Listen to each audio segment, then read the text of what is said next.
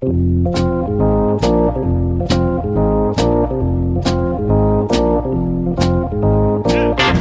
us a little bit about what you saw and being able to relay that message to Cora when you watched Kimbrel pitch and kind of help out so he wasn't tipping his pitches.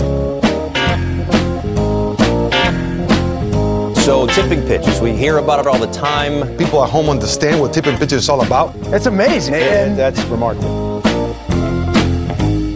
Alex, I participated in a Major League Baseball focus group survey this weekend.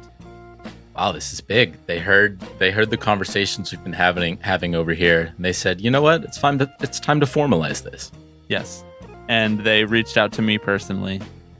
No, it was just one of those pop-up surveys that they give you while you're watching MLB TV, and they're like, do you want to take a survey to help improve customer experience? And I always say yes. They're always so much fun. I always say yes to those for most things, but especially when it comes to MLB. Although I was kind of expecting this one to be about MLB TV, the service, and it wasn't about that. It was like Which about... I'm sure you were sorely disappointed about. I was ready no shortage of thoughts opinions known. there. Yeah, I've already done surveys about MLB TV, the product, and nothing has changed. In fact, things have gotten worse. So some might say I should have said the opposite, and I think they're trying to piss me off. I don't really know. This survey was about like the state of the game, which I was like even more up our alley. Mm-hmm. Great. They asked me about minor league baseball. They asked me who's the most exciting player in baseball. Ooh, what was your answer? I said Ohtani. I felt kind of like I was betraying Tatis because he's my personal most exciting player in baseball, but objectively speaking, right, Ohtani is the right answer. As far as like crossover appeal and just broad, regardless of fan base, just being 100% amazed at whatever this guy does, like, yeah, it's Ohtani. They said why, and I find it hard to just kind of express. They wanted you to say why you thought it was the most exciting. Maybe I should have done something like I should have just picked someone really boring. Like my most exciting player is Ryan Zimmerman. I especially like how he never runs the bases anymore, and he very rarely does anything except pinch hit. Yep. No, I was like, well, he's a top 5 hitter and a top 10 pitcher. That's kind of the whole thing. It's kind of ridiculous. Here's a question that they asked me. Alex, on a scale of 0 to 10, 0 to 10, not 1 to 10, 0 to 10. Yeah, I have some qualms with that, but we'll move past it. What is your current level of concern regarding the coronavirus (COVID-19) pandemic? That's the whole question. I guess in not this context. No, it wasn't like when you're at a game, what is your current level? It was just like, generally speaking, on a scale of 0 to 10, what is your current level of concern? I was knowing like, that it's not a 10. It has been a 10 at some point, but it can't be a 10 right now. Right, exactly. And knowing actually the question 0 to 10 makes sense because there are plenty of people out there for whom 0 is the answer. Right. So I get that. They know their audience. What an insane question to ask on an MLB survey, focus group survey. What would you say to that? I wrote 7. That's like my go-to for when I'm like, it's affirmative, but not like all the way. Mm-hmm. Yeah, I like that. I'm really curious about the thought process because you know that a group of suits sat down and said, okay, what do we need to know about our customers right now? Yeah. Maybe it's expenses of going to a baseball game. Maybe it is ability to stream baseball games in general. Yeah, they asked about all that stuff. They asked about household income, zip code. They wanted to know all that stuff. And maybe it's, did you get Moderna or Pfizer? Anyone get Johnson & Johnson? Like, I wanted them to get even weirder with it. Like, ask me stuff that's even less related to baseball. Thoughts on Jamie Spears extorting his daughter for all that she's worth? Yeah. What did you think Lance of Lynn Donda? has takes. What did you think of Donda? Donda or Certified Lover Boy. Yeah. Why is that the binary? I didn't know that we had to just choose one of 2 albums that were most recently released. No, they also asked about minor league baseball. I got very excited to share my real true opinions about minor league baseball. They asked for about 2 questions and then they kept it moving, which seems appropriate. They said, are you a fan of minor league baseball? I said yes. Then they said, check off all of the things that you like about minor league baseball. And there was a list of 10 things. And I checked off most of them. And then they were like, which of these things that you checked off would you say is the biggest reason that you're a fan of minor league baseball? And then there was no open-ended option for it. Mine is the between innings entertainment. And I say that only partially kidding. Yeah. It's way more enjoyable than watching a fan try and answer trivia questions about his team, or watch some scrub of an 8-year-old try and hit wiffle ball home runs. Like, sorry, clearly this kid hasn't heard of the launch angle revolution yet. I don't want to watch him sit up there and fail. Crushing grounders. Those kids are just crushing grounders, rolling the hands over too soon. Yeah, exactly. Got to stay back, my dude. Stay back loaded. That's where all your power is at. Actually, for the thing that I like most about minor league baseball, I ended up choosing the fact that it creates so much surplus value for owners. That was my selection. And they were like, thank you. Would you like to come work for the office? And that in that case, this is my last podcast.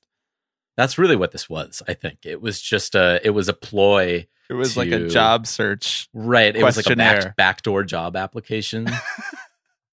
At the end of it, they asked me if I was willing to participate in future ones. And if so, give them my name and email address, which of course I said yes and gave them my email address. Naturally. So maybe this is a job application. Maybe we should focus group our answers next time, you know? Should we send questions out to listeners? Yeah. Do you think that we should send out a questionnaire about the podcast? What is your least favorite thing about tipping pitches? Are you willing to hear that? So are you pro-labor or anti-labor? I'm curious, guys. I want to know. If you're anti-labor and you're listening to this podcast, frankly, I'm actually more interested. Yeah. Yeah. About how you found it. Every once in a while we get people who follow us on Twitter where I'm like, okay, how did you find this and why did you stick around? Yeah. You did not know what you were getting yourself into. Okay. We have plenty to talk about in this episode, so let's not waste any more time talking about free surveys that I did for MLB to acquire more information about their consumers. We're going to talk about the strike vote, which happened among the Oracle Park concession workers. We're going to be lucky enough to talk to someone from Unite Here Local 2, which is the union that these workers are a part of. We're going to hit on the latest in the back and forth about CBA negotiations, specifically about the proposal for when MLB players will reach free agency.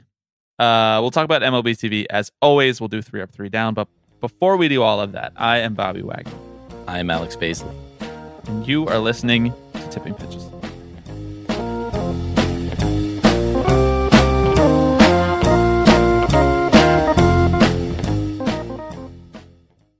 In just a second, we are going to talk to Ted Wechter, who is an organizer and a spokesperson for Unite Here Local 2, which is the union that represents Oracle Park concessions workers, 930 of them. Many of our listeners or Twitter followers will have seen that 930 of them who are employed by a subcontractor, Bon Appetit, they announced that they were going to take a strike vote last Thursday. They took that strike vote on Saturday. That strike vote was 96.7% yes, with 86% turnout, which we're going to talk about with Ted in just a second. But for context, the treatment of these workers has not been great, especially with regards to COVID. And this kind of came out of nowhere, but it's sort of how these things happen. Like, these negotiations don't happen in public until they need to happen in public. And so we wanted to talk to someone from Unite Here Local 2 to get a better understanding of the conditions that led up to this point. Yeah, I think that concession workers at sporting events are really kind of the unsung heroes of things. I mean, and you'll hear Ted kind of talk about some of the, people they have to just deal with in their everyday. And, I think that oftentimes because their struggles are not necessarily litigated in public, or we don't necessarily have access to that sort of thing, it's easy to kind of miss them in the story about labor struggles. But I mean, you mentioned that workers don't strike for fun. It sounds like Ted might disagree. Sounds like Ted thinks quite a few people are going to have fun on this because it's not their first rodeo. But you're absolutely right that it's a negotiating tool that you really only pull out when things have gotten dire, which it sounds like they really have. So, and I mean, look, we got to say, like, these games don't happen without these people. Period. Like, exactly. These are essential workers to baseball organizations, and they should be treated as such. So, for more context with what's going on with the Oracle Park concessions workers and their strike vote, we are going to throw it to our quick interview with Ted Wechter from Unite Here Local 2. When we meet in the local hall, I'll be voting with them all. With a hell of a shout, it's out, brothers, out, and the rise of the factories fall. Oh, you don't get me, I'm part of the union. All right, we are now joined by Ted Wechter of Unite Here Local 2, an organizer and a spokesperson for Unite Here Local 2. Ted, how's it going? Thanks for joining the show. I'm good. Thanks for having me. Ted, we wanted to bring you on because we want to know more about what's going on at Oracle Park. Obviously, in this past week, it seems like it's become known to the public very quickly. Seems like things are moving fast, but we know that stuff must have been going on behind the scenes for quite a while, and you guys must have been putting a lot of work into the strike vote for quite a while now. So on Thursday, September 2nd, is when at least I became aware that there was going to be a strike vote, and then on Saturday, September 4th, was when we found out that vote was yes to the tune of 96.7%. Can you just take us a little bit further back into what's been going on this season and beyond, into how, conditions got to this point that the 930 workers at Oracle Park that are part of Unite Here Local 2 felt it necessary to take this strike vote right now? Yeah. When the pandemic hit, our members were devastated. Many of the folks who prepare the concessions at Oracle Park, they've been there for 10, 20, even 30 years. Obviously not at Oracle Park, but a Candlestick, if they go back that far. So for ballpark workers, it's really like a family, and it's also a lifeline. It's how people provide for their kids. It's how people get their health insurance and put food on the table. And so when the stadium was closed and games were played without fans, it was really hard for folks. Many folks had, there was almost no security in health insurance. People got really little support from either the Giants or from the Giants food service contractor, Bon Appetit. At this point now, people haven't seen a raise in 3 years. And so I think first there is this sense of really needing to be a part of the recovery, having gone through a very difficult time with, like I said, very little support from Giants or from Bon Appetit, and now wanting to make sure that concessions workers and their families can come back stronger. And then when the stadium did reopen, we entered negotiations with Bon Appetit about a number of things, including safety. And one of the things that Bon Appetit did was assure us that it was going to be so safe that hazard pay wasn't even appropriate to talk about. It wouldn't be warranted, that workers would feel really comfortable on the job. But in the last several months, a number of the safety measures that had been in place previously, in terms of confirming, for example, with fans that they were either vaccinated or had a negative test, have gone away. And what workers have seen is a dangerously irresponsible lack of enforcement of masking and social distancing measures in particular. 20 food service workers have been infected with COVID-19 at this point. And so workers are now very afraid on the job every day. And what we're asking for is, first, beefed up enforcement of safety measures in the stadium, health insurance, and hazard pay. And as you said, we took a strike vote on Saturday. It was a 96.7% yes vote.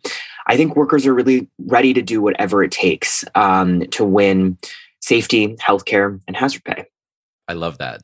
Can you talk a bit about what the response has been like, kind of since that strike vote, or since things have really gone public? How have negotiations changed at all, if they have? Mm-hmm. I think both companies are feeling the pressure. One thing that we always look at with the strike vote is turnout. If you get, 30 people to come vote yes, and it's an overwhelming 100% yes vote, that doesn't mean anything. In our case, though, we turned out about 86% of active stadium workers. I think that's a real sign that people are actually ready to do this. And now we're going to be back to the negotiating table Wednesday, Thursday, and Friday of this week. And I think it's outrageous that COVID infections among these workers weren't enough to really move the Giants and Bon Appetit to take this more seriously. But if a strike vote is the jolt they needed, certainly we hope we can get to a resolution. And if we don't get to a resolution at the bargaining table, we're ready to strike. When you guys are at the bargaining table, I imagine that you're across the table from Bon Appetit, since that is technically the company that employs these concessions workers. From your perspective and from the rest of the union's perspective, as much as you can speak to it, are those negotiations happening more so decision-making from Bon Appetit's side or more so from the Giants organizational side? They're both responsible, but the Giants certainly have a great deal of power in terms of telling Bon Appetit that they have more flexibility in terms of the economics of their deal. And from our point of view, the Giants have a lot that they can do if they really want to make sure that concessions workers have wages that can sustain families, that the healthcare eligibility is such that people can actually get their insurance, especially when they're risking their health under conditions like these.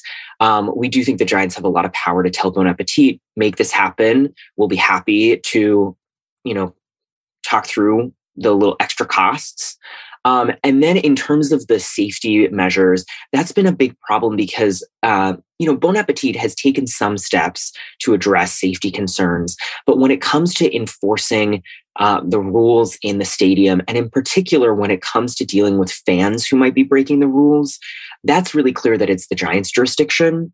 A particular concern, a lot of our members, they're working in the concession stands, they're cashiers, they're handing the food over. And so they're coming into contact with guests who often refuse to wear masks and throughout the game often become under the influence. And so there's a real sense of fear, not only about the possibility of infection, but also about how a fan interaction could go wrong.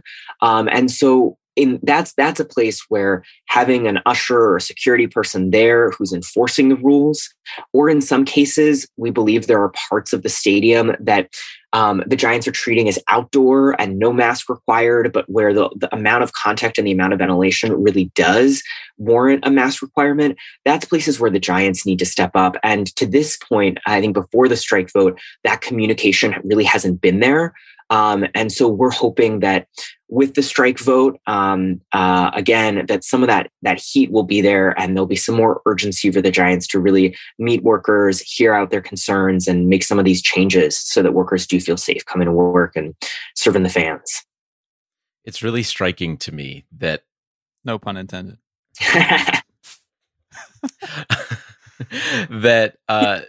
that you guys have, or that the Giants side has not really recognized these demands. I mean, we've been in a pandemic for almost 2 years now, a year and a half, and this is the first moment that things are really coming to a head.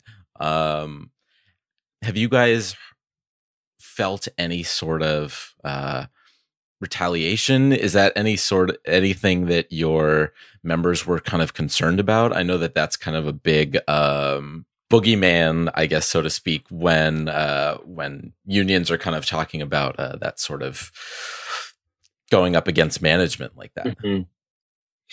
I think first what you said about this moment is so on point. I think there was a real hope that this reopening could be a moment where folks were together. And I think something really important to understand about the concessions workers at Oracle Park is, like I said, many of them have been working, serving Giants fans since the Candlestick days. Many of them have, born and raised in San Francisco, Giants fans since they were kids, went to the stadium when, their parents took them to the stadium. It's like it's a very much a labor of love to work these games. They know the players, and especially this season when, we've had a little intrigue lately, but the Giants have been doing so well. We're looking at the playoffs.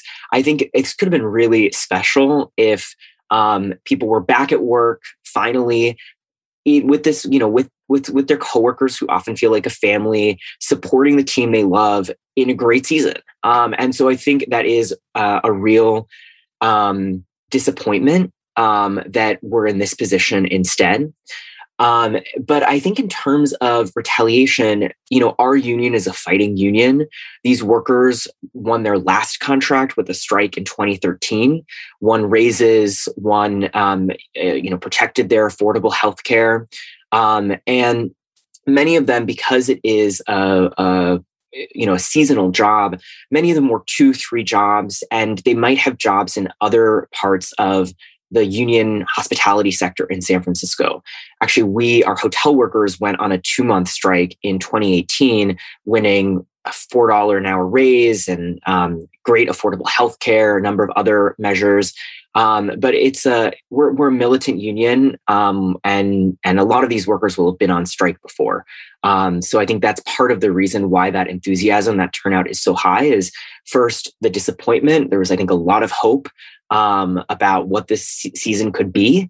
There's a lot of anger about how the Giants and Bon Appetit have chosen to handle what could have been a really special kind of Giants family moment. And then a lot of experience being on strike and winning a strike.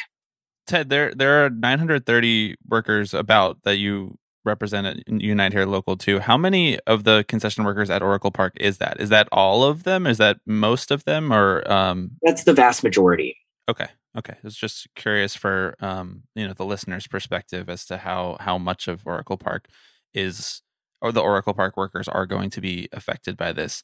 I promised that we wouldn't take up more than 10-15 minutes of your time. Is there anything else that you want our listeners to know as sort of like labor engaged baseball fans that they are? No, appreciate your time. Appreciate the support. And the pun I heard that I really liked was, "We're ready to win in a walk-off." That's good. I will we'll keep that as the rally cry for you guys, Ted. And we'll be following along as closely as possible. If there does need to be a strike to necessitate better conditions, we'll be following along. If there's any publicly available strike fund or anything like that, we'd be happy to help contribute. So thanks so much for coming on, Ted. We really appreciate it. Thank you. Solidarity forever. Solidarity forever. All right. Thank you to Ted. We'll be following that closely if they do end up authorizing that strike, which, now that they have that yes vote, could happen at any moment that they feel it necessary.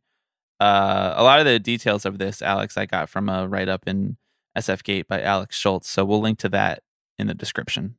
There's a really great write-up in 48 Hills, which is an independent San Francisco news rag, and it's an op-ed by a Giants food service worker, Mark Norton, and it really kind of captures the moment. So if you want to read more about it, I would highly encourage you to do so. It includes the anecdote where the Giants called the cops on him for flyering outside the Green Day concert at Oracle.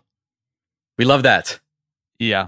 Yes, like Alex said, I would encourage everyone to read that. The link is in the description to this podcast. And then the final thing I'll say on this is that maybe this is not as clear to everybody listening if you're not involved in a union or you've never personally been involved in a union. But if you get this many people to vote yes on a strike, shit is really bad. It's just a serious indictment of the treatment of the company with which these workers are voting to go on strike against. In the middle of a season, like, this is their livelihoods. Like, they don't want to have to not go to work, but it's gotten so dire that they feel that it's necessary, to the tune of 96.7% of the people who voted. That's all I'll say there. Yep, okay. Solidarity. Alex, are you ready to talk about the MLBPA and the MLB negotiating over the collective bargaining agreement renewal? I hope you are, because it's all we're going to be talking about for the next 4 months. Let's talk service time, baby. Let's talk ARB. So, kind of out of nowhere this past week, I mean, we've talked a couple of times in the past couple of weeks about, news that was leaking out about the back and forth. We talked a bit about the salary floor versus the lowered luxury tax threshold business, but there was nothing really radically different. I suppose the salary floor was a restructuring of the system of payroll, but it wasn't really like something that we'd never considered. Now, this service time news that came out this past week, and I'll explain it in a second, I feel like was a bit of a bombshell. Like I didn't really expect this coming. I never heard them floating this idea, and it just speaks to the nature of the closed door negotiations that are going to be unfolding over the next few months. And we'll start to get more and more once baseball stops and there's nothing else to think or write or talk about. But I was a little bit taken off guard by this. It kind of came out of nowhere to me. And by this, I'm referring to, if you haven't seen by now, the fact that that Major League Baseball proposed, in lieu of having 6 years of service time over a player that you have drafted into your organization or signed into your organization, once they make their Major League debut, you have 6 years of control over them. In lieu of that system, you have 6 years of control over them before they become a free agent. In lieu of that system, Major League Baseball has proposed that you become a free agent based on your age, not on your service time. Now, this is an effort, allegedly, by Major League Baseball's side to accommodate for the fact that the Players Association has been frustrated and annoyed over service time manipulation done by these clubs, specifically in the case of guys like Chris Bryant, Vladimir Guerrero, et cetera, on down the line.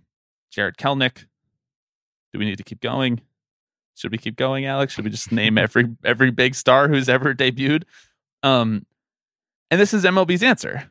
They say, okay, well, we won't manipulate your service time. We'll let you become a free agent at this specific age. Now, I want to get your reaction to everything, and including like how it came out of left field. But first, Alex, can I just say 29.5 is such a controversial number to float out there in the first time that this is being leaked. It is so combative of a number to float, because that has been the number, 30 years old has been the number that the Players Association, that people have been paying attention to this thing.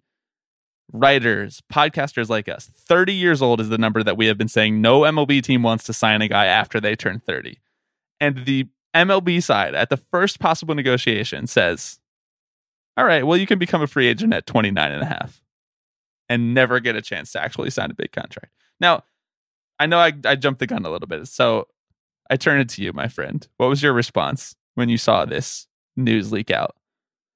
First reported, I should say, by Joel Sherman of the New York Post. Got to give the Post their credit. The first thing I think that I took away from this is that Major League Baseball, the side of Major League Baseball, the business, actually recognizes that this is a real complaint from players and that it's something they unequivocally have to address in the upcoming CBA, which is a start, honestly. I mean, this is a negotiating position, and 29.5 would be a boon to some players, to late bloomers who don't necessarily get good until 26 or 27, college age players, etc., and would absolutely hurt some of the game's youngest stars, right? Players like Juan Soto, players like Fernando Tatis Jr., guys who are stars by the time they're 20, 21 years old, right? Because then the team gets 10 years of control over them in exchange for what? It's kind of unclear. They've floated this $1 billion number that would be kind of distributed in arbitration. The details of all of this are very unclear right now, right? We're really only getting bits and pieces of what's coming out. And so while it's obviously a pretty laughable proposal, this is probably the closest that MLB has come to actually acknowledging, hey, there is a widespread problem in our sport. Obviously, do the players accept this? No. I mean, the word came out that they responded quite negatively to this. And again, we don't know all the details. But, is an age-based free agency the worst proposal Major League Baseball has put out there? Maybe not. Is making it so that players are still spending the best years of their career under team control the answer? No. Definitely not.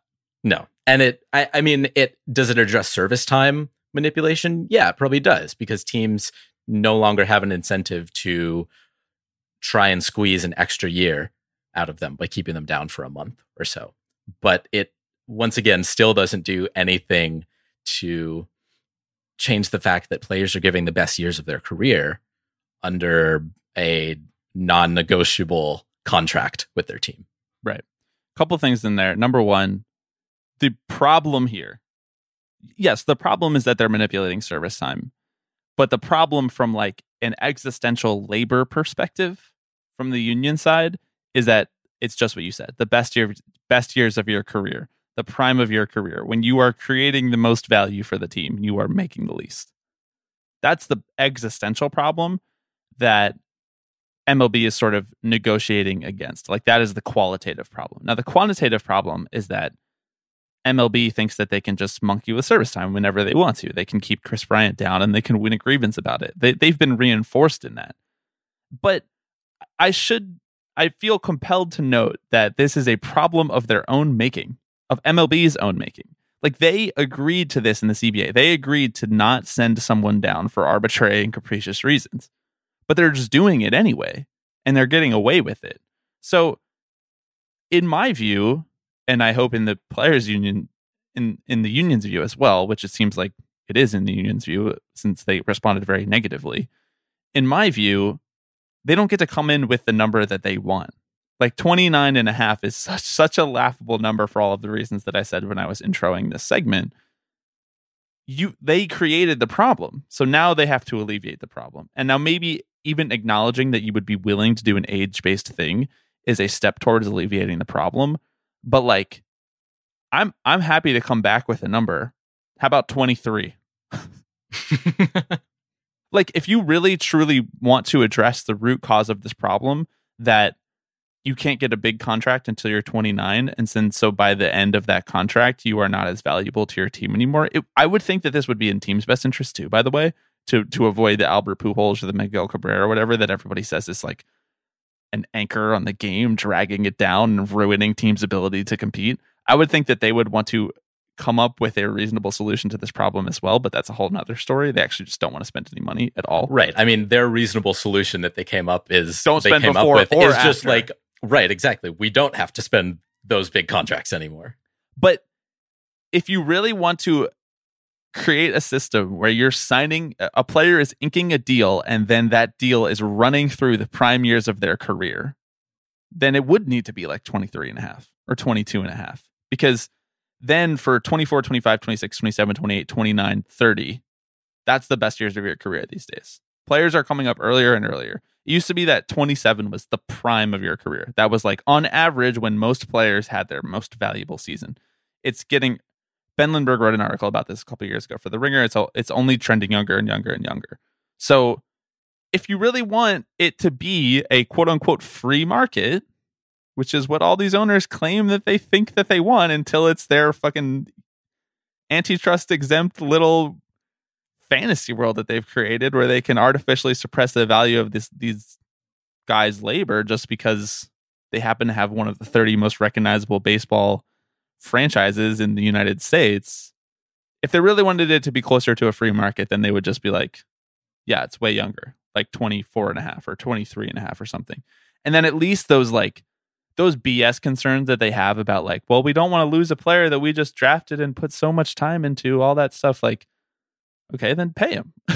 You know? Yeah, but they're never going to. I mean, they would lose all leverage there, and yes. That would render arbitration largely useless as well, which is oftentimes another tool that's used to suppress players' salaries, because oftentimes arbitrators are looking at things like wins and RBIs and batting average when they're evaluating these players, which is, as we know, is just not an effective way of evaluating players in 2021, and it really wasn't 20 years ago either. Right, but at least 20 years ago, that's what the clubs were evaluating these guys on. Right. So, like, at least the guys were getting good at those things. Yeah. Even if it wasn't, like, making the team better or more competitive or whatever, at least the guys knew that they were supposed to be aiming for RBIs and hits, you know? And being compensated as such. Exactly. And now you have, like, Joey Gallo, whose batting average is, like, 230, but also he's an incredibly valuable player. And then he goes to arbitration, and the arbitrator's like, you're only hitting 230. And he's like, I know, I don't care. Yeah. And he's like, neither do any of my coaches. Neither does my owner, who sells jerseys with my name on the back because the fans know that I'm good. As evidenced by and the arbitrator's like, well, can't do anything for you. You're only hitting 230. Yeah. The Yankees probably don't know what they're doing, trading for Gallo, honestly. I mean, do they know he's only hitting 230? The fans certainly did when they traded for him. Yeah. They're like, wait, this guy's kind of good. He's been striking out so much as of late. I'm just gonna say, I know that. he's not playing well with the bat since he got there, but you know he's No, still a great so- defender. Another thing arbitrators don't care about. Right. They're like, do you make errors in right field? Nobody makes errors in right field anymore. You just don't catch a ball that another right fielder could have caught. Yeah. So, I mean, all that to say, there's still a ton of unknown here, right? It seems like there's really only been one huge proposal both ways, right? The players made theirs back in May, and this news that was coming out sounds like it was a part of that larger package that that MLB came to the table with back in mid-August that included that salary floor and cap. There's one other interesting nugget in there in Sherman's article, which notes that MLB was willing to effectively waive the escalating luxury tax penalties. Right now, if you go over the luxury tax threshold, it's, you pay a 20% tax on the first $20 million. And then the year after that, you pay 30% tax and 50%, right? And it gives teams an excuse to quote unquote reset the tax, right? Trade off all your good players. Right. If you know, right? Yeah. And so it's interesting that the league is willing to dangle that as a negotiating position. Now, again, it's one of these things where they are solving a problem that they have created. Yes. Right. It's like we put this in place, and then we're going to be like, well, if you want, we could take it back for a price. Yeah, we're holding the knife to your throat. We could take it away if you pay us. It's extortion. Yeah. Right. It's legal extortion. They find the ways to do very illegal mafia tactics legally. I mean, I would find that compelling. Like, I would take that bait. Sure, Alex, I'll take that. That'd be great for competition. If I didn't think that the teams were just colluding to stay under the luxury tax anyway. Like, who is blowing past the luxury tax multiple years in a row? There's one team over the luxury tax this year. One single team. One team. One of 30. So the luxury tax is a cap, actually. No, you're right. That is a problem that is not only of MLB's own creation, but is part of a much larger systemic failure to actually incentivize spending and incentivize winning. And so obviously the two sides are incredibly far apart at this moment. I mean, and we're only hearing what the league is coming to the table with, right? Like, we don't necessarily have insight into what the players are really going for here. So these are all executives who are leaking this stuff to the press, to their buddies Ken Rosenthal, to their buddies Joel Sherman. It really remains to be seen where the two sides actually come out. What do you think of my one-time penalty on teams who lose 100 games in consecutive years? $50 million, cut a check straight from the owner. You might as well spend that. To who? I don't know. The players. And then as long as the owners don't have it, yeah. It gets to the players on the team that loses 100 million or 100 games. All right. Like, so if your team loses 100 games, you get a $2 million bonus. I'm sure that would work out. Well, like guys throwing games. No, I don't know. To the fans or something. Some shit. I want a rebate check at the end of the year. If my team loses 100 games, I want a rebate check. Yeah, you didn't hold up your end of the bargain. Yep. I paid money to go watch your team play games. Steve Cohen, my Venmo is just my name, no hyphens. Come on. Send it over, Steve. 100 games consecutive years is my proposition. I mean, one year, like, okay, if every single person on your team gets hurt, you have the year from hell. Fine, Right, whatever. happens. Steve Cohen shouldn't have to send $50 million, although he should have to send $13,500,000,000 to the U.S. government. But whatever. Right? Yeah. I mean, you know what this is? It's a starting negotiating position, right? You negotiate down from there. This is what I think it should be. If I'm negotiating Okay. the tax is like $250 million. Like you have to Right. cut a check for $250 million to meet if you me end up personally. under 500. You have to meet me in a parking lot. If you lose more games than you win, you have to meet me in a parking lot with a suitcase full of $1 million every day for 100 straight days.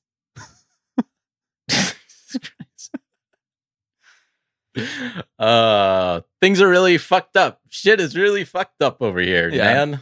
It's pretty hard to follow all of this stuff, by the way, because every mechanism is like influenced by another mechanism. So like you said, they also floated like a weird like $1 billion pool of money to take and spread out among players who are in arbitration. Like what does that mean? Is that like a escalating $1 billion? Is that like $1 billion every year for the extent of this contract? I don't know. Like we just don't know any of those details. So Right. it's Arbitration payouts were under $1 billion last year. So is it a cap that they are saying? You know, you can't, and they're spread never this going to money? agree Is to it- that. Like the Players Association is never going to agree to capping what arbitration eligible players can make, because in 1 year there might be like 30% more players who are eligible for arbitration just by the fluke of how many guys made it to the majors based on one draft. So like that's not a tenable solution. It has to be like arbitration now is you can make up to the average of players in your age or whatever. Like it's a whole very complicated system, which is why it's very hard to talk about all of these moving targets, but it was at least worth it for us to kind of talk about the age-based free agency system, which, you know, it's not a non-zero chance that this happens.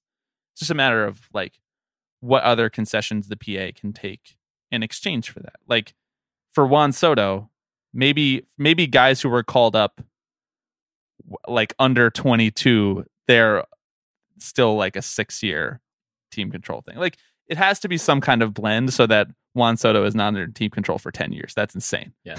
This is really just about Juan Soto is what it's coming down to. Is Protect that Juan Soto. If you hurt this man, if you exploit this man any more than you're already doing. Get Juan Soto to free agency so that he can sign with the Mets. For the love of God, this is a selfish act by me. I just want him to get free agency, and I want Steve Cohen to sign him for $600 million. Come on, Uncle Stevie. All right. As long as he's not booing the fans. Putting his thumbs down in the outfield. Let's talk about MLB TV really quickly, Alex. It's fucked. MLB TV is fucked. I don't know if you saw this, but things aren't going well for regional sports networks. It turns out if you limit access to a product that already fewer people want to watch, it means that over time it's going to shrink and you're going to make less money on it. Right. Especially when you can get that product in a much more streamlined way elsewhere. This is a very unwieldy subject to approach. We're talking about the article that Evan Drellich wrote in The Athletic this past week, discussing MLB TV and cable blackouts. We'll link to this in the description. Unfortunately, it is behind a paywall, so if you don't have an Athletic subscription, I hope that you have a friend like Alex who will send you a PDF version of the article to read so that you can talk about it on your podcast. Anyway, Evan Drellich did a really good job of writing up kind of the tensions that are pulling in every direction. We are firmly in unstoppable force meets immovable object territory with cable blackouts, MLB TV, and regional sports networks.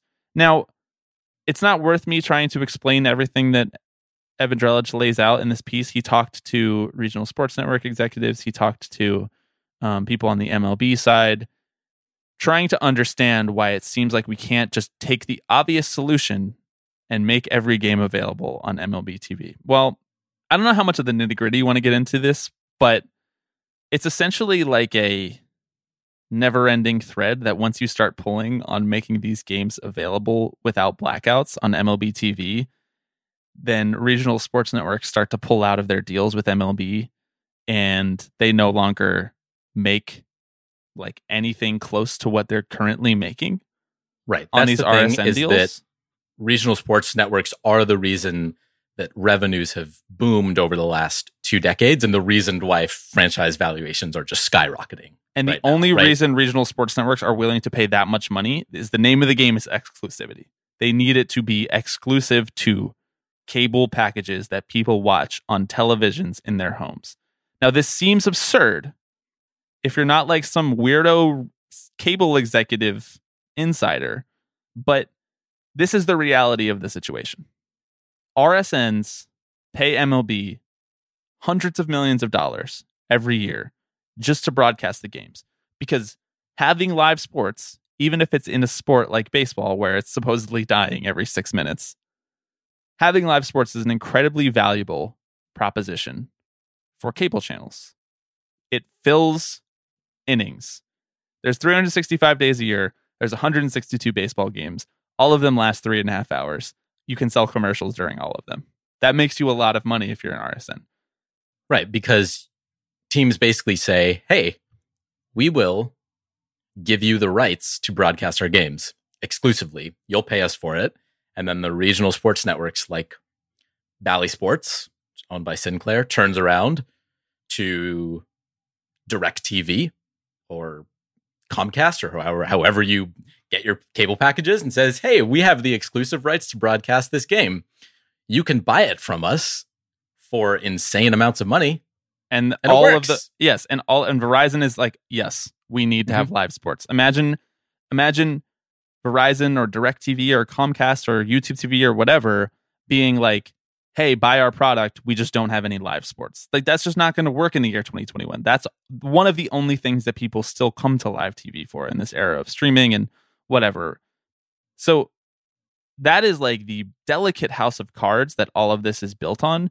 And you and I have always just been like, okay, the obvious solution here is I pay $20 extra to MLB TV, and then they just take that blackout restriction off. Like, they just remove it. But this is the inherent tension, and this is why it's so hard to understand. Then the RSNs are like, then we're not paying you for it anymore. Right. We Well, don't have the because exclusive rights. What are we value paying is for? gone. Yeah. I am just not really sold on the fact that enough people have MLB TV that it would really diminish the value of the product of showing live TV on live baseball on television. Like, how many MLB TV subscribers are out there who are like, who have cable right now to watch MLB games only? You follow what I'm saying? So like, what person who pays for cable in 2021 is going to cancel their cable subscription because they have MLB TV and now can watch their local team? I don't know who that person is. So this like boogeyman scenario, this doomsday scenario where RSNs are just like, we're not paying you any money at all unless it's completely exclusive, I just don't totally buy that. And I don't think that it's, obviously it's scary enough that MLB is not willing to risk it. But to me, it's like the value of growing your game in the future is way more than whatever short-term hit you're going to take because RSNs are like, we don't have exclusivity anymore. Right. I mean, I think the inherent tension here is that people are canceling their cable subscriptions, kind of left and right. So the RSNs are doubling down on needing to get more money for the exclusive right. rights. And RSNs, the heads of these RSNs are shitting themselves because, and not even just the RSNs, but the cable network executives are shitting themselves and saying people are fleeing our product in droves. And so we need a reason for people to stick around. Now, I mean, it's especially problematic for teams because they're really in a bit of a catch-22 right now because they have sold off their exclusivity rights. And these are like not really renegotiable deals. Right, exactly. And because the money's already being spent to redevelop Chicago by the Ricketts. Right, exactly. Well, I mean, I think that's just it, right? Is like you wonder why these teams are getting into real estate developments. It's because they see the writing on the wall. They see that their team's valuations can't be held up by these insane cable deals forever, right? I mean, if you are, a random baseball team, like, you probably want to get into streaming, but you can't do that because you've locked yourself into this this deal with cable networks that absolutely don't want to let you get out of that. Right. And so what do you do now? Now that you've built all your entire revenue on buying these cable on people who aren't even fans of baseball buying cable packages, right? Like, it's not even just baseball fans. It's Joe Schmo who in Seattle who just wants to watch the evening news, but the package of cable that he buys happens to include wherever Mariners fans are watching their games right now, right? Root Sports. Yes. That's the big thing. Those people are leaving streaming, and as a result, cable. Are leaving cable for streaming. That's a really important part of this too, and that which Evan Drellich lays out really nicely in the article. I'm just going to read from it really quickly because that's a really important thing to understand here as to why it's such a tenuous situation. It's such a house of cards. Going direct to consumer could be a scary proposition for the teams, and in particular, the RSNs. Live sports drives television, and in turn, television has driven the climb of revenue in baseball for years. If you subscribe to cable and your cable company carries the RSN on basic cable, you're paying for that RSN whether you actually watch it or not. Teams and cable companies and RSNs all benefit from that system, but what happens if the only people paying to watch baseball games are only the people who want to actually watch? Mm-hmm. What happens if you have a bad baseball team? You stop paying. You Yeah, cancel your subscription. What your happens franchise value plummets? This is the thing. Like, welcome to the real fucking world, guys. Sorry that cable was such a boon for you for so long while putting in no effort at all. Like, this is the real world. If Disney Plus put out no good shows and didn't have any back catalog, guess what? No one would subscribe. But they do put out good shows. Your mileage may vary on that or whatever. But they put out shows that people are interested in. They put out Mandalorian was good, guys. They put out shows that people are interested in watching, and people like watching old Disney movies with their kids. So they got a lot of subscribers. Far be it for me to come on here and praise literally the Walt Disney Corporation, but everybody else is existing in the real world, and MLB is like, no, let's keep it 1981 around here. That's such an important part of this, and that's why I wanted to read directly from Evan Drellich's piece, because anyone who has cable, whether they watch sports or not, you said this already, but anyone who watches cable is paying for the RSN. They just don't know it. It's included in the price, $115 a month, whatever you pay for cable, $127 a month. I don't know what cable costs anymore. Last time I paid for cable, it was like 5 years ago. But your 5 of those dollars are going to the RSN. That's just how the contract is structured. If you look in the fine print, 5 of it is because you have the Yes Network. You don't get to choose to take out the Yes Network or not, but 5 of it is going to the Yes Network, come rain or come shine. Now, if we just took away those exclusive rights and the Yes Network only got money from people who signed up for MLB TV and paid the extra $20 like you and I are laying out as an option, as a reasonable consumer side option, then they would be making like a percentage of what they make now, like 1% of what they make now. And that would put every RSN out of business, every single one. Yeah, I think the reasonable suggestion of what may be to come is more partnerships with these direct-to-consumer streaming services like YouTube TV, like Hulu Live or whatever it's called, right? Because I don't think that MLB TV is valuable enough to, and frankly, it really does not work nearly well enough to be able to entice fans to exclusively rely on that to watch games. I think that you may start seeing MLB teaming up with these other companies who have already got their live streaming down and offering a package there. But again, they make a fraction of what the cable companies are making right now. That's so dumb, though, because they already have it. It's literally called MLB TV. People already subscribe. Just make it better. Like, I don't know the formula. I don't know what makes the math work to make all of these properties happy, but I don't really care. Cut the RSNs loose. I don't care. But MLB is not willing to do that because that would be such a massive hit to their short-term profits. And again, it brings me back to the complete and total lack of interest and foresight from the MLB side. Every year that this goes by without them solving this problem, they are digging themselves in deeper and deeper and deeper because fewer people are going to be watching cable, which means the RSNs are going to need the exclusivity more and more and more. And people are going to be diverting their streaming dollars in other places. So when MLB launches their streaming service, or when MLB tries to launch a revamped MLB.TV, it's going to be harder to ask people to pay for it. All that to say that this is a looming problem for not just Major League Baseball, but sports leagues in general. Because at some point, the lenders come asking for their money back for the $500 million that they invested in your team or whatever it is. And if you're not actually able to foot the bill because these RSN deals aren't paying out anymore, you start to be in a little bit of trouble. So it's time for them to start coming up with a solution. I'm interested to see what that solution is. It's probably just pay us more money for MLB TV. Double the price of it. 1 year, it's just going to be $250, and we're going to pay it. Will we?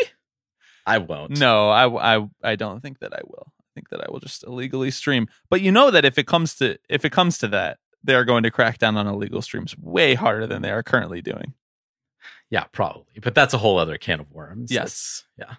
Agreed. I'm sorry if none of this made sense because it was all a bunch of cable executive mumbo jumbo. I encourage you to read Evan Drellich's piece because if you do, you will understand this specific thread and why MLB is very, very reluctant to pull it. We are going to take a quick break. We're going to hear a word from our sponsor, Baseball Prospectus. And when we come back, Alex, 3 up, 3 down. We're coming down the home stretch of the baseball season. And while the weather gets cooler and the pennant races heat up, the Baseball Prospectus Podcast Network is here to take you all the way through the playoffs.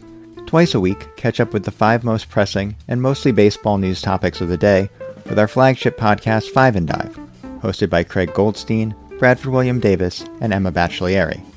If Fantasy League playoffs are on your mind, there's Flags Fly Forever for your late season redraft needs, and there is no off-season for Dynasty Leagues. Stephen Goldman's Infinite Inning blends baseball history and interviews with the writers of today, while For All You Kids Out There covers whatever is going on with the Mets this week. Our Prospect Teams podcast, 3/4 Delivery, is ready to ramp back up as we head into another prospect list season. For all these shows, just search for the Baseball Prospectus Podcast Network wherever you download podcasts.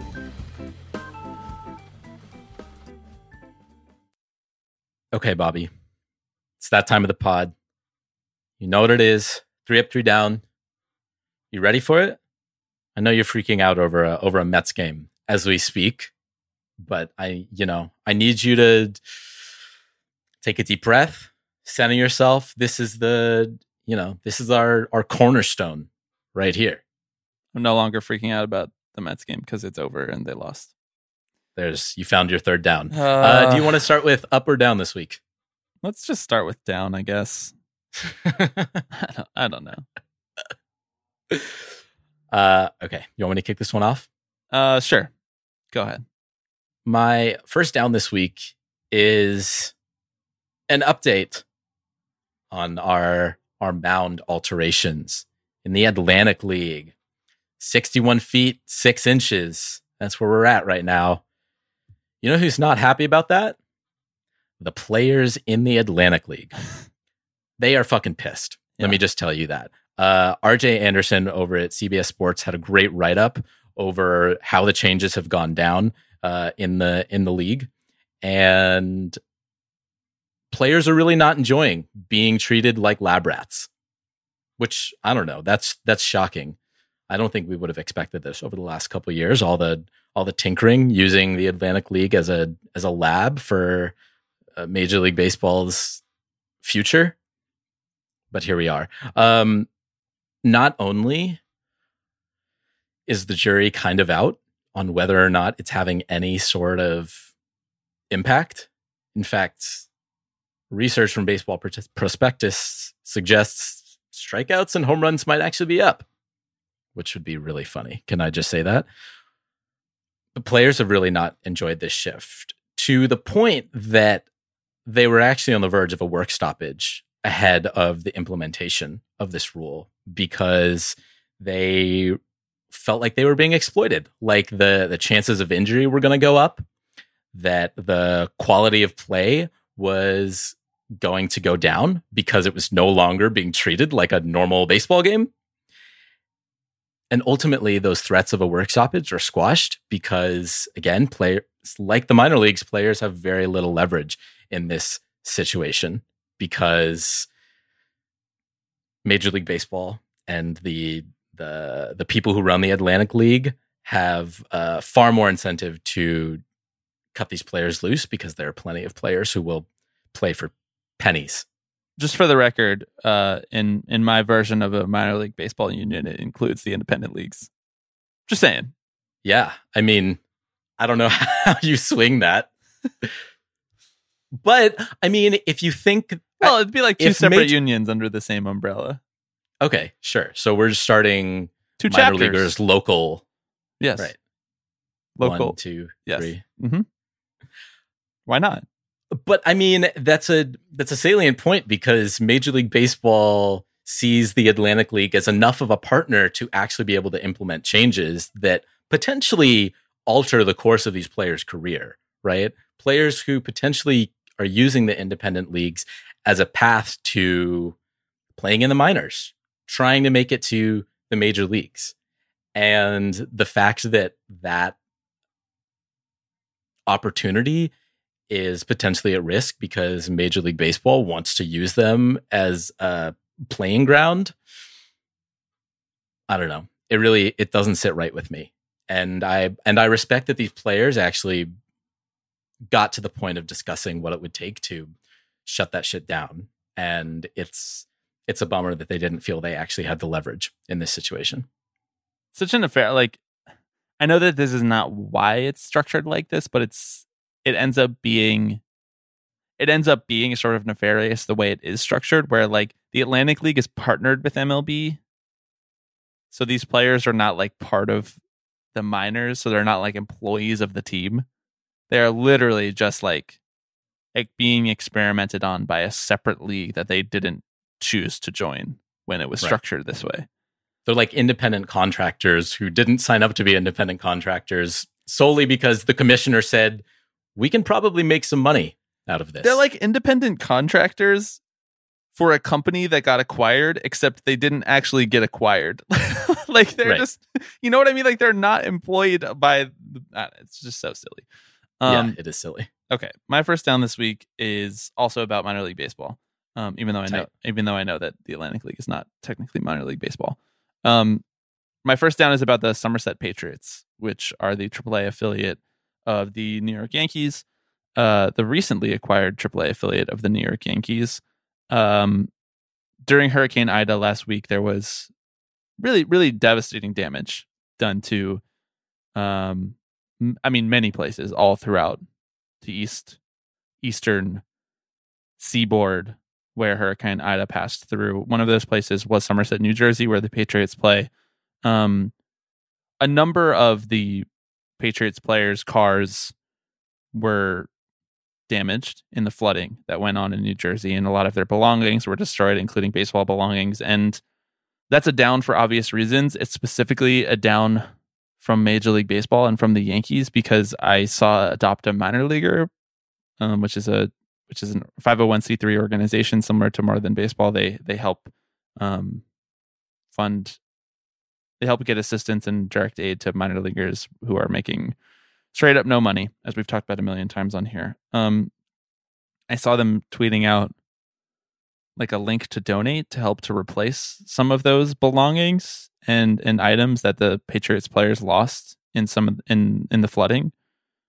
I struggle to comprehend the thought process of a Major League Baseball club who watches their players lose their belongings in a flood in a location that you've asked them to move to, and then is not willing to reimburse them for those items, especially given the fact that they are not compensating them fairly for their labor, and they know that.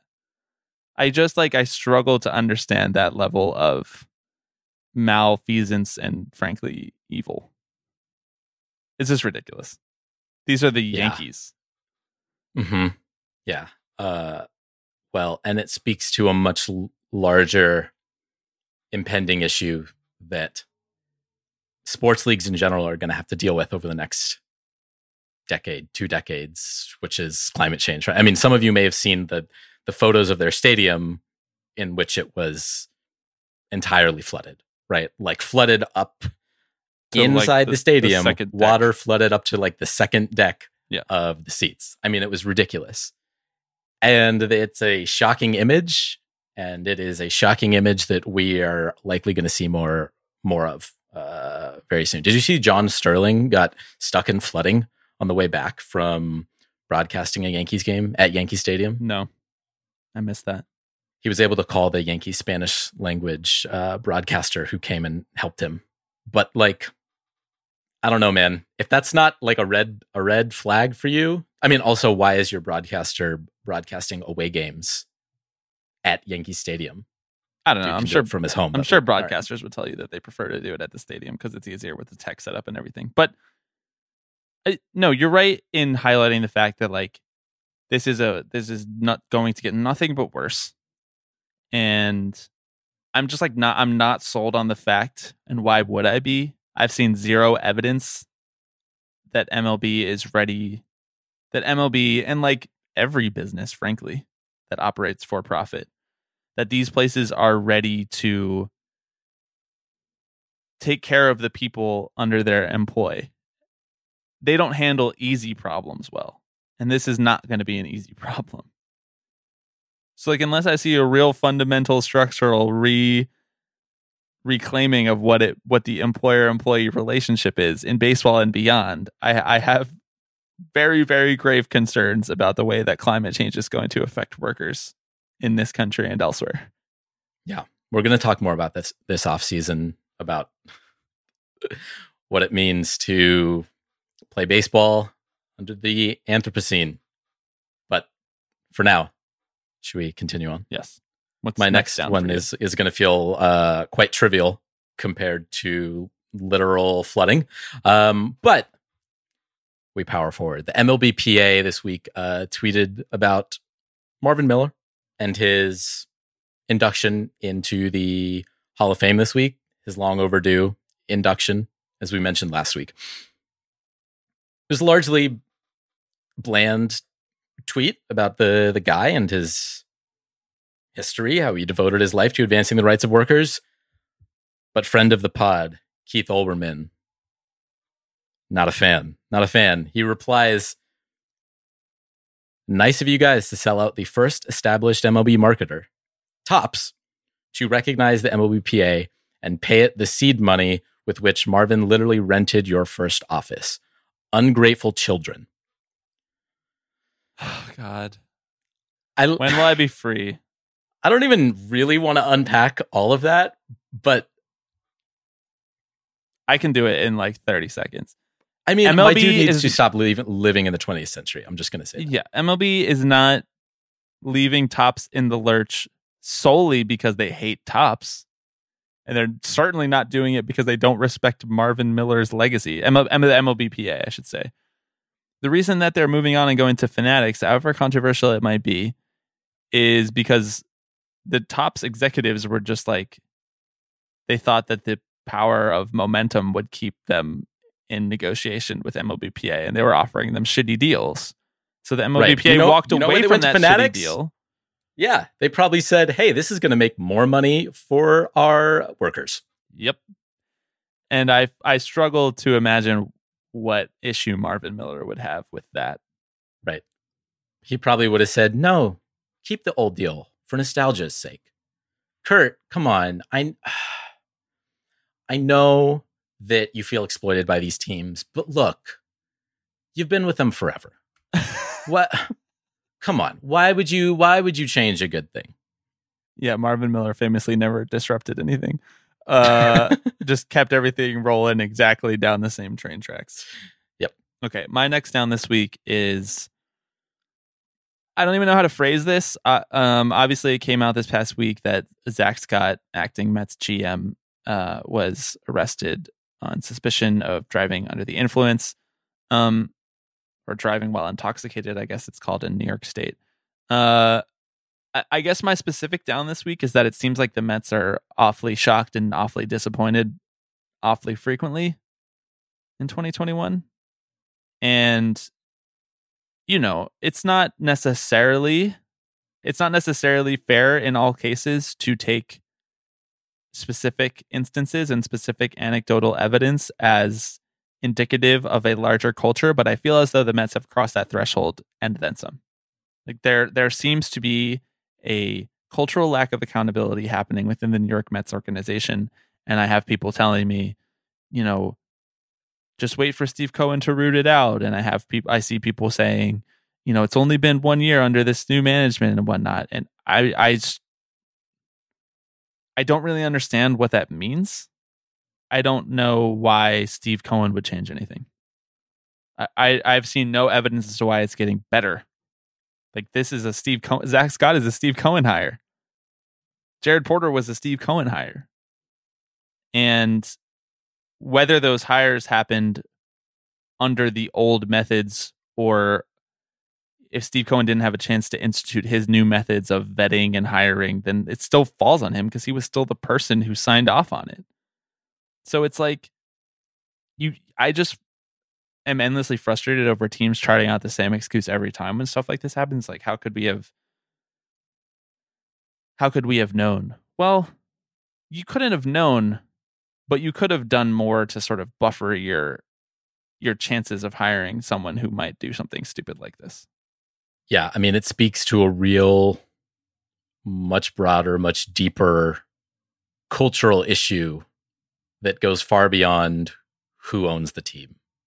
Right. There is a lot of institutional failure here. Right. And that's outside of this particular story. Because right, this is like this is like 80-20 individual failure.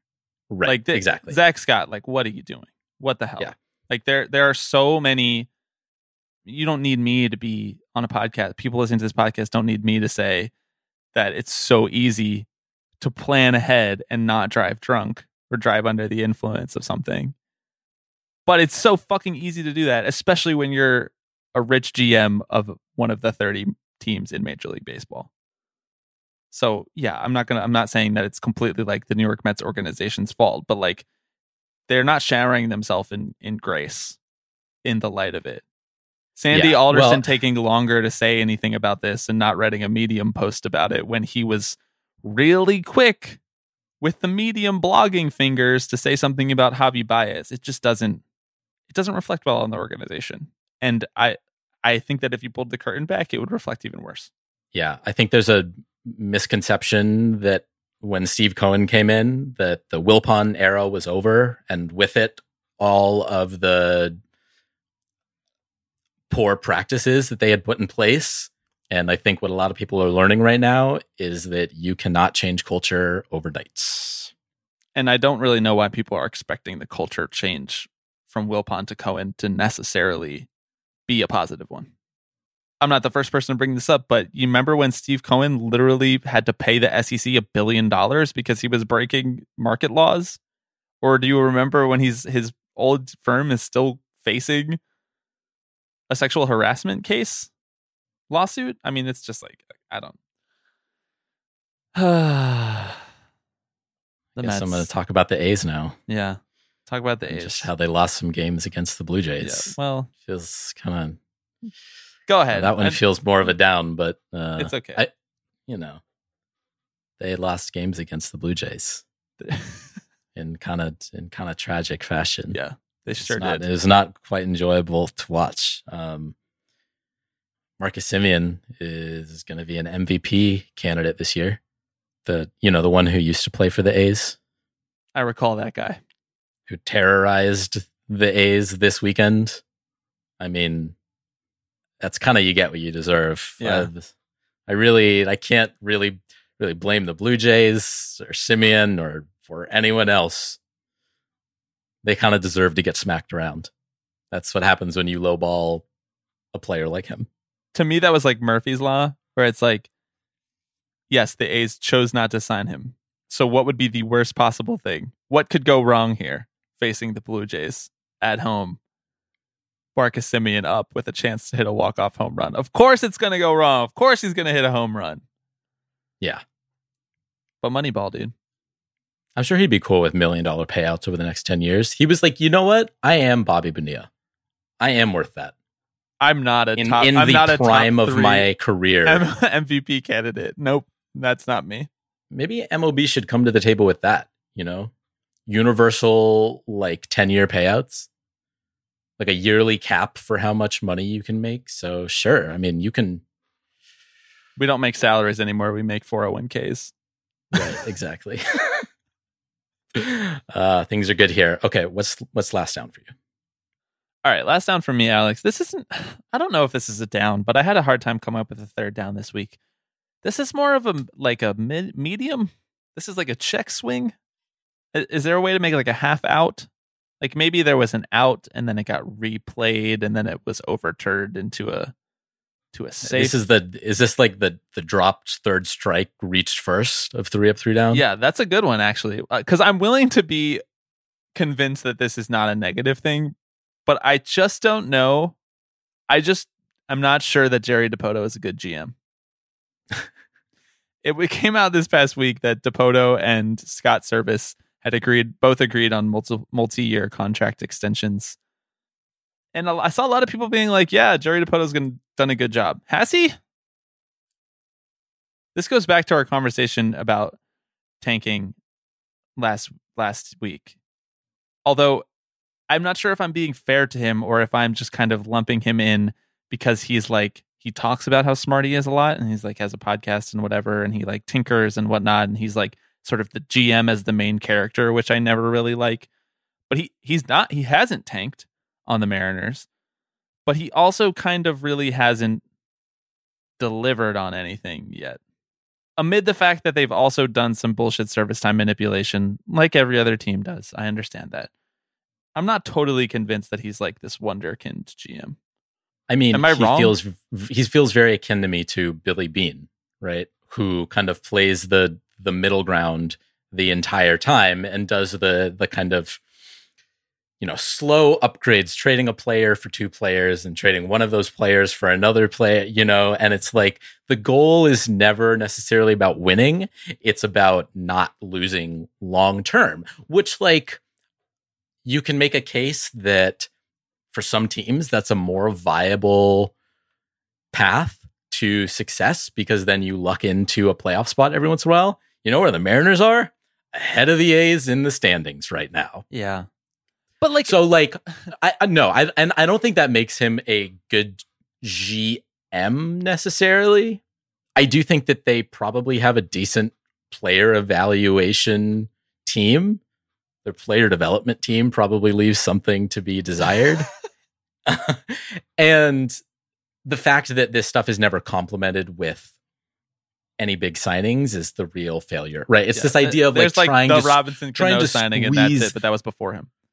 Right. Trying to squeeze the most value out of a specific player. Trading Kendall Graveman for Abraham Toro, which turned out well. When you look back on it, yeah, kind of turned out okay. But this is just those things problem. always don't always pan out. GM theater just doesn't carry any currency with me, and he strikes me very much as like a theatrical, I'm the GM here. You know what I mean? Like the moves are almost the point. And I guess that's frustrating for me because like actually no, the point is actually winning and making the playoffs, which he hasn't done yet. And he's had like quite a while now. I don't know. Maybe 5 years from now, I'll sound stupid for saying all of this and they'll have won 3 World Series and all of the players that are in their system will come up and be great. I don't know. I guess I'm just not really like the whole like round of applause for the GM, everyone. I'm sorry to say, is it down for me? I mean, yeah, it's going to take John Stanton actually opening up his pockets to put a reasonable baseball product on the field that is not composed of pre-yard players. All right, this is not a Mariners podcast. Let's move on to up. Could be. We can make it work. My first up this week is a wonderful piece from our good friend Bradford William Davis over at Business Insider, investigating who erased Devin Williams' tribute to Black Lives Matter on the mound last year. It is a great read just because Bradford took this job very seriously. Devin Williams in August of last year had, with his cleats, just inscribed BLM on the back of the mound before pitching an inning. When the Reds, the team that the Brewers were playing at the time, came out the next inning, when one Trevor Bauer came out to pitch the next inning, the BLM was gone. It's this question of who did it. And the result may not be as surprising as you might think. I am not going to say the name of the person again who was pitching, but Bradford goes down a hole and talks to some players, some people who may have been in the vicinity at that time to try and get to the bottom of this. And it's worth your time, if only because it highlights baseball's internal struggle, cultural struggle right now. I agree. And it's a good read because Bradford's a great writer. Bradford is the best. My first up this week is actually, I felt bad putting this in up because I was going to bring up Marcus Semien, but you already talked about it. You already got those feelings out. It's walk-off home runs, Alex. You know what's cool? Walk-off home runs. Hell yeah. They're amazing. So the first one was Semien. The crowd reaction and that cut to first base as he's rounding first, and the camera is shaking. That's just like the coolest thing in baseball.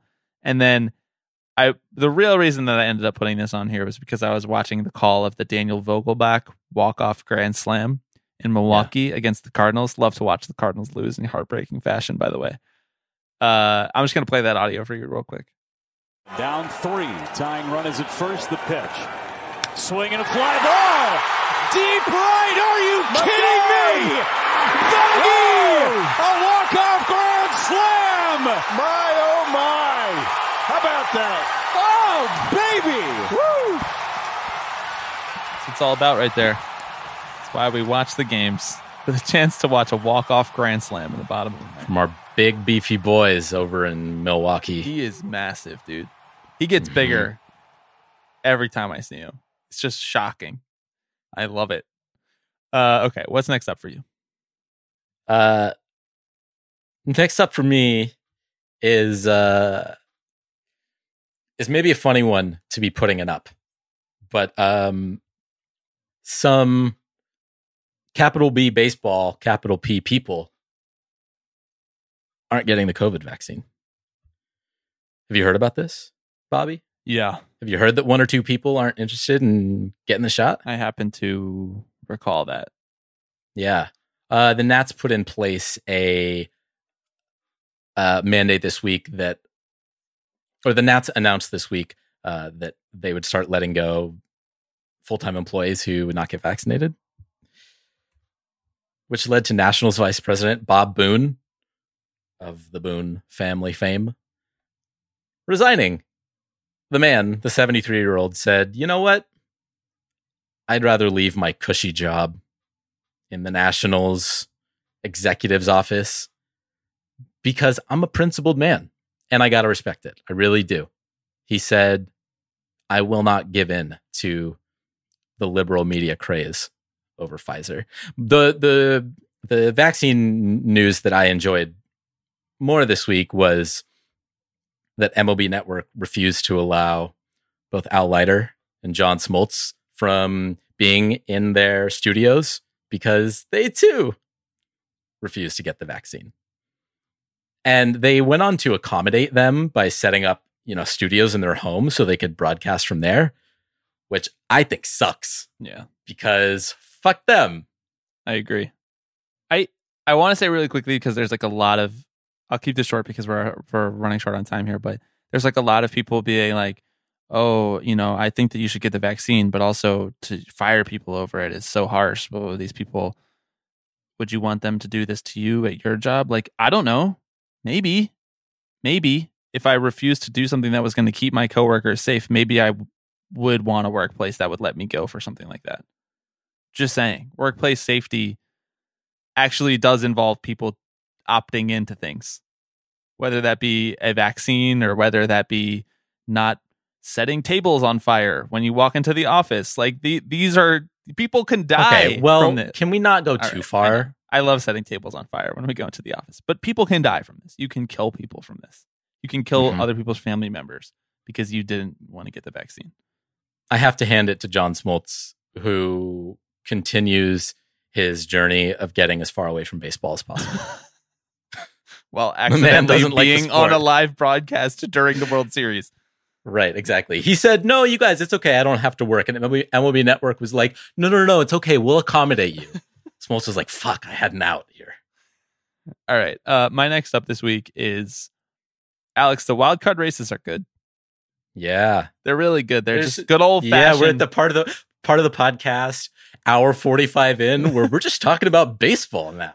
I'm here for it. Yes. Welcome to actual baseball talk. No, the wild card races are good, and it draws such a stark contrast with last year where the wild card races sucked. You know why? Because they expanded the playoffs on the day that the season started, and over half the teams made the fucking playoffs. Teams that were under 500 were like, yeah, we're making the playoffs. It was so silly and so anti-competitive and against, in the complete opposite direction of what baseball has been for so long, which is a ton of games, weed out, get the best teams. Like, it's such a refreshing thing to watch this happen again, where like the teams in the wild card race actually need to win these games to get in. It's not like the 20th best team in baseball is like sneaking in by the skin of their teeth. It's cool, man. NL East aside, which is a joke of a division and should just be banished. And yet still has two teams that are making a push right now. Hey. I mean, three teams. The Mets are 69 and 69. They're only 4.5 games out of a wild card spot. I think you're underrating right the there. fact that after 138 games of the season, the Mets are 69 and 69. Yes, I know. Obligatory. Yeah. Nice. If we get a Yankees Red Sox wild card game, it's going to be a quite insufferable lead up to that broadcast. The way it is going to be marketed to hell by ESPN or whoever is carrying it. B, I think my desires for the A's getting into the playoffs aside, the good part about that is that it means we'll only have one of those teams in the playoffs. The funniest possible scenario is the Red Sox eliminating the Yankees. I know. After the Yankees' furious comeback into contention, they make the wild card game and they lose to Chris Sale. That's hilarious. Yeah. The team who literally said out loud like 2 years ago, like, yeah, we gotta reset things. It's time. The team who said at this trade deadline, we're not good enough to trade to add at the deadline. Mm-hmm. Chaim Bloom like kind of said that verbatim. But anyway. Red Sox are winning despite their own best intentions. Literally. Okay. Next up for you. This is your final up, right? Yes, it's my final up. And it's just Salvador Perez. Oh, yeah. That is it. That's the tweet. Like I said, it's real baseball hours here. I feel like he is running against the grain of the way that the sport has turned in the last decade or two, which is certainly away from catchers who can hit, away from catchers who, I mean, he is not catching every game, but who plays in a majority of his team's game the whole year. Players who spend the entirety of their career on one team. I mean, I hope he achieves what Danny Duffy could not. I was just going to say, Sal Perez is the new Barry Meir Royal. Yeah, seriously. I mean, he's having an amazing year, and I really just love it. I wish we had more teams who locked up guys for their whole career. I understand that, like, it's probably antithetical Alex to like said the no way free that they agency. Make the free agency Hey, man. cut off your 41.5. If the player says pay me for it, why not, right? The player has the buy-in. I don't know. I just enjoy it, and it's also just out of nowhere. I mean, the fact that I won't take credit for this, but Alex Fast tweeted out the 2 players leading baseball in home runs are a pitcher and a catcher. Ohtani, Perez. Is that true? Yeah, bro. Sal has more home runs than Vlad Guerrero? Mm-hmm. Wow, he's having even a better year than I thought. I knew he was raking, but that's absurd. All right, Alex, my final up this week. It occurs to me that we've gone this entire podcast without talking about what happened with the Mets last week with the thumbs up, thumbs down controversy. Boogate. I like that. That's pretty good. It's not worth talking about at this point. It literally feels like a month ago. But specifically, Javier Baez. My final up this week is Javier Baez's unpredictability on a baseball field. And that can be good. That can be bad. It can be indifferent. Just the sheer fact that I get to sit down and watch a baseball player on my favorite team do stuff that I didn't expect him to do. Like, I feel like baseball players are so well honed. They're so well crafted from such a young age now. It's pretty rare to get a player that just does stuff that wows you, good or bad. He just makes you feel something. And Javi is like, I think, if not the number one player, right up there with Tatis and Ohtani. But even Ohtani, like, his greatness is kind of predictable. Like, he's going to smash a home run. Although he did steal home last week, which was amazing. But these guys, the reason that they are so exciting is because they do stuff that you don't expect them to do. Javi scoring from first, diving into home plate, losing his earring and having the GM of the team down on hands and knees searching for his $50,000 earring. As the GM of baseball teams should be. Yes, exactly. That's what they should do. GM should actually just be the grounds crew. I love it. I love Javi. I think the whole thumbs down controversy was absurd and nobody was right in that scenario. I'm glad that we forgot about it and didn't talk about it this week. Yeah, we kind of blew over it, which I'm similarly happy about. There's no right take. No good takes there. He's just such a smart player. Like, his intangibles, his baseball IQ, it cannot be overstated. The highlight play that he made with Marcus Stroman, where they're turning the double play and Lindor drops the ball, Javi runs back over and picks it up immediately, and Stroman runs over to cover third, and they tag out Soto. Like, that stuff you can't teach. You can't teach the uninhibited aggressiveness that he has to score on a tag up from third base on shallow fly balls. Like, that stuff is magic. There's a reason they call him El Mago. Yeah. Justice for Javi. Extend Javi. Oh, God. Can you imagine? That would be sweet. I would not be ready for that. That does it for this week, Alex. Quick shout out to all the people who shared photos of our merch on Twitter. That is Navneet, thank you, sir. Colin, thank you, Colin. Tyler, thank you. Hops and Pots, thank you. Kerm, thank you. And this is a Twitter account with the name Minor_Leaguer, who is actually a writer for SB Nation. But just Minor Leaguer. Sorry, I don't know your real name. Yep, that does it for us this week. You can find us wherever you get your podcasts, and maybe drop a review if you feel so. If you're feeling kind, someone review us so Alex can stop saying this at the end of every podcast. We need a new review. We haven't gotten one in a couple weeks. Someone be that person. Be the change that Alex wants. Be the change that I want, so that Alex doesn't have to say this at the end of the podcast. You know I'm going to say it anyway. I know, right? I know. It's your job. It's the only thing I got to say. It's your job. Okay. Thank you, everyone. See you next week.